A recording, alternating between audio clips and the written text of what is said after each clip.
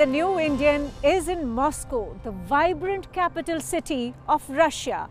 And we have the honor of having with us Igor Istomin, one of the most well-known intellectuals of Russia. In fact, he is a member of one of the most prestigious think tanks, Valdai Club of Russia. So I'm going to begin this conversation with him right here in the Moscow city in this beautiful weather when the rain is drizzling and you are watching us. Welcome to Reason. What do you think about the Shanghai Cooperation Organization meeting which is being held in Samarkand right now, where President Putin, Prime Minister Narendra Modi and Chinese President Xi Jinping are participating in this meeting? What is really happening in the context that there's a war going on in Ukraine? Well, I think that this current meeting is quite important. The Shanghai Cooperation Organization is a very important body overall, where very major non-Western powers are coming together. As you mentioned already, China, India, Russia, obviously, but also Turkey, for example. But this time, it is especially important because it happens at the backdrop of a series of conflicts, and it provides an opportunity for the first-hand negotiations, not only on the situation in Ukraine, but also on the other hotspots, like something that we see right now in Central Asia and on the Caucasus.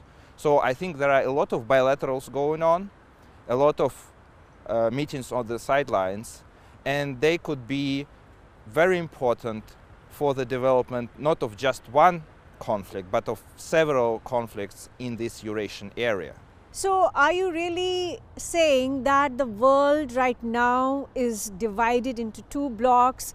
One is the bloc which is led by the West, NATO on the one hand, and China, Russia, India on the other hand, because it seems like they, for example, neither India nor China criticized Russia's special operation in Ukraine. In fact, India, for example, abstained from all the votes at the United Nations against Russia. China has also abstained. Are we saying that the world is divided into two blocks? I think there is an ongoing trend going in this direction. And obviously, there are incentives to present this as such situation. And I think if you listen, for example, to the rhetoric of the American decision makers, of the US president and his team, they often talk about the division of the world in black and white, in between, for example, democracies and non-democracies. I still think that we are not yet there at this kind of polarization. And I think that from the Russian perspective, for example, it wouldn't be helpful for this polarization to happen worldwide. You mentioned NATO, and NATO-Russia confrontation by this time, previously it was merely tensions, but we now can say about the full-fledged confrontation, is something which divides Europe and makes the situation in Europe quite insecure. We also see, I think, the attempts to create these divisions also in other regions. For example, in Asia, where there are such institutions created like AUKUS, right, which is also moving us into the direction of this bipolarity, so to say. I would say that the Russian foreign policy traditionally was to avoid this and to try to build inclusive institutions. That was the proposal, for example, brought by the Russian leadership in Europe in the 2000s as before in the 90s. There was the proposal, for example, of the Treaty on European Security, and it was neglected. But at what point, in fact, at one point, Russia wanted to be part of NATO, wasn't it true? I would say it was on several points, and it was one of the ways how Russia was seeking to create this kind of all-European security architecture. There were several different proposals. If you go back to the 90s, we could remember about the creation of the Organization for Security and Cooperation in Europe, which didn't become a really major security institution in the region, despite the early promises. and despite expectations by Russia. We had an attempt to create a Russia-NATO Council in 2002, which would bring all the major players in Europe together.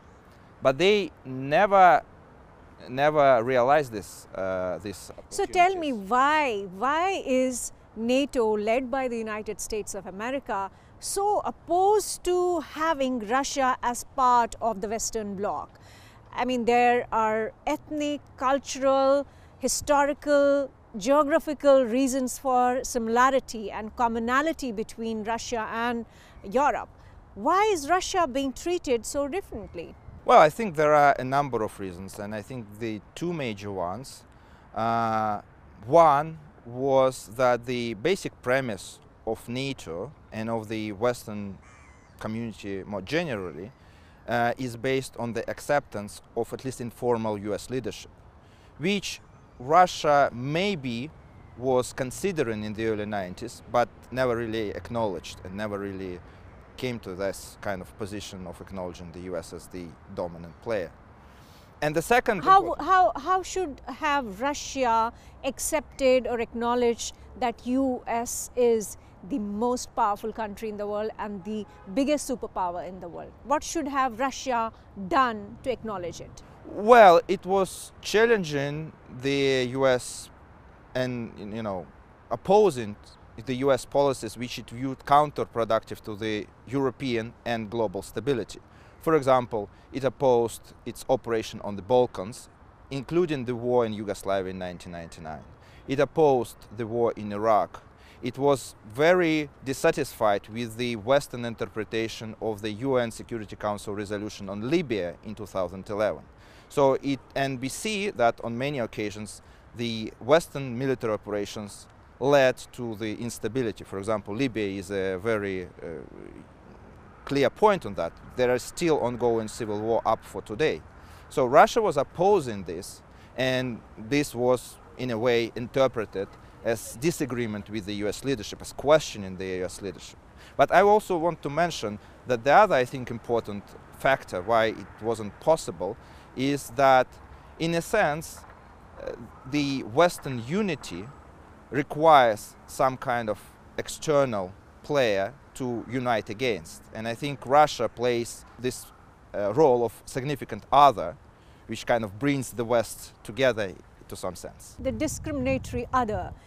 Now tell me, given the situation in Ukraine, NATO is pumping in money as well as weapons, and it seems that there isn't really a headway either from their side or from Russian side. We are seeing some kind of a stalemate. For example, in Kharkiv, it seems that there is a retreat of Russian troops. And we are also seeing that Joe Biden, Ursula von der Leyen, their statements indicate that they are not going to relent. They are persistent with the approach that they have taken on Ukraine.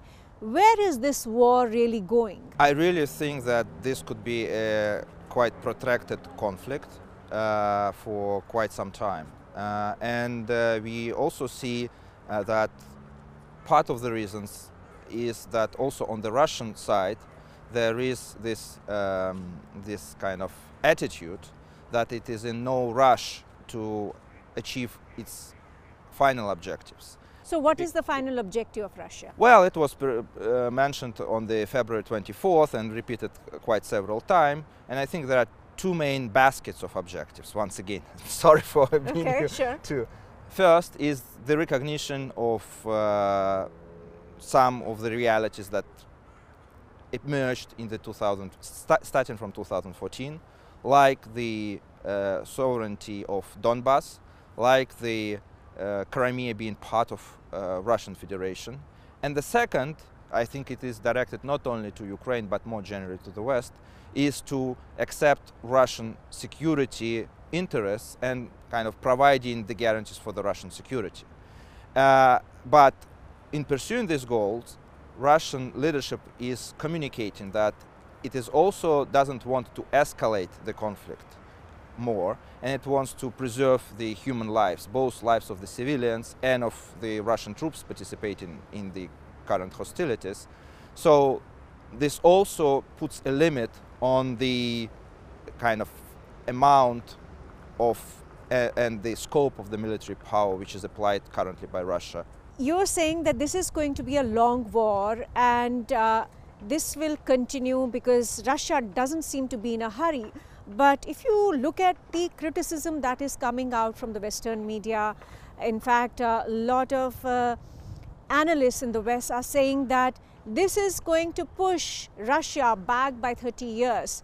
They're saying that Russian economy is affected by the US sanctions, by the Western sanctions, and it's going to hurt Russian economy more. So can Russia really sustain for a very long time in this war? Especially in this kind of conflicts, in this kind of tense situations, there is a lot of kind of mutual demonization and maybe jubilation of yourself going on. And we indeed see in the Western media a lot of talking that, you know, Russia is weakening and it is declining. But I think it also reflects some more general and more long-term interpretation of where Russia is going. We heard about that Russia was declining for the last 20 years, you know, in the Western media, if you believe it.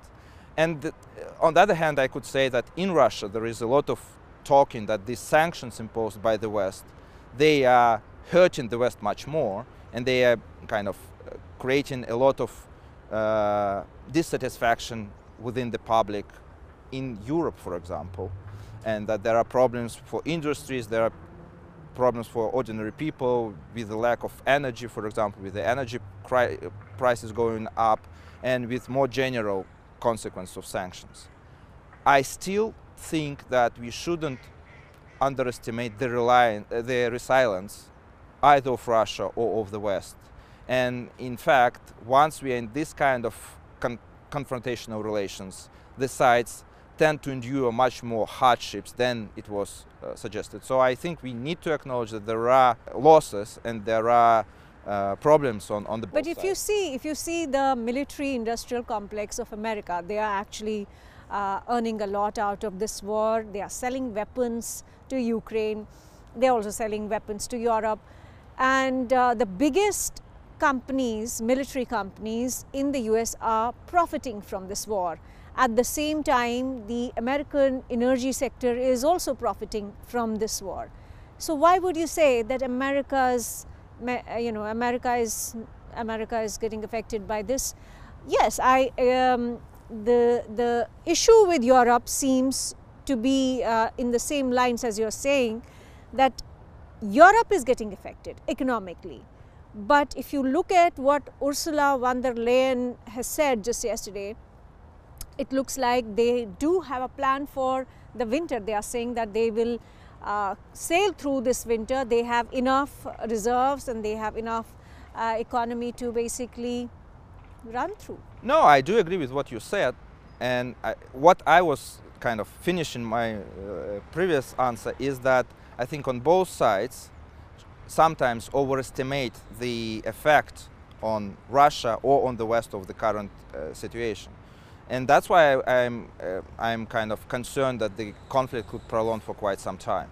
I think that indeed there are some groups that are benefiting from the military confrontation. That happens all the time, and I mean in every war you have somebody who is benefiting. Now tell me, why is Europe doing this? Because Europe is clearly getting affected. We are seeing that energy prices have gone up drastically in Europe. We also know that Europe is dependent on Russia for energy.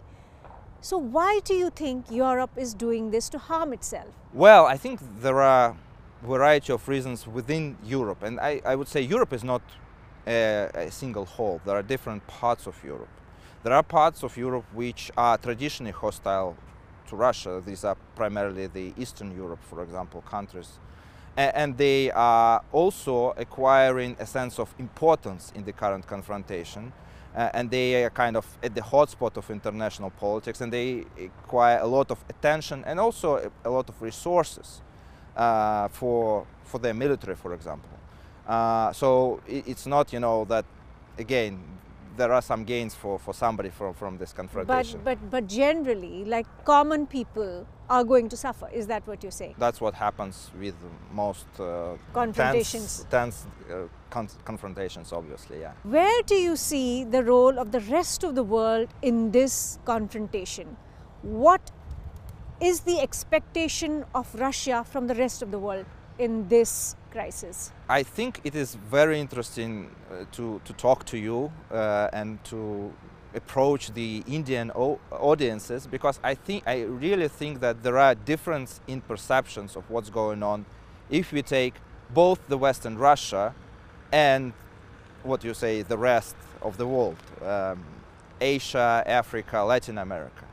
I think despite our real confrontation with the West, we are similar, at least in one respect.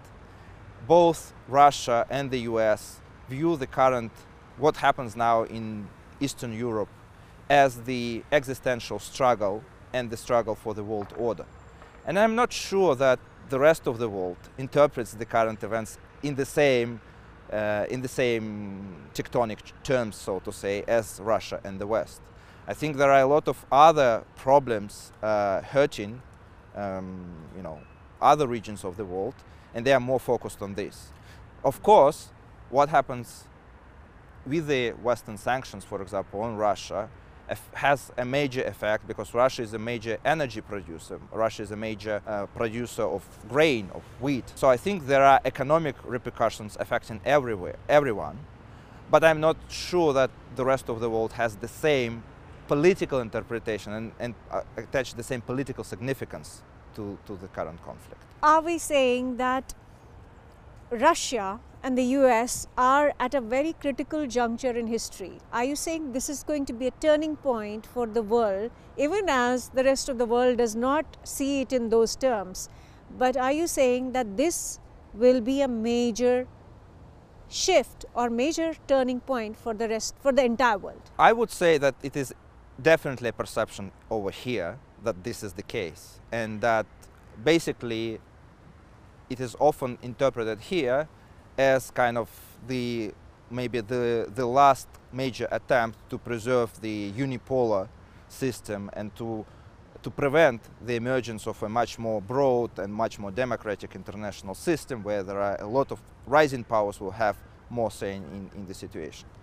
I think that there are long-term repercussions from what's going on, and the one is where you started your questions, the effects on a broader polarization, which appears primarily, I think, currently from the demands by the US and their allies to choose sides, right? Yes. I think Russia is pursuing a different policy. It doesn't necessarily require anyone to choose sides between it and the West.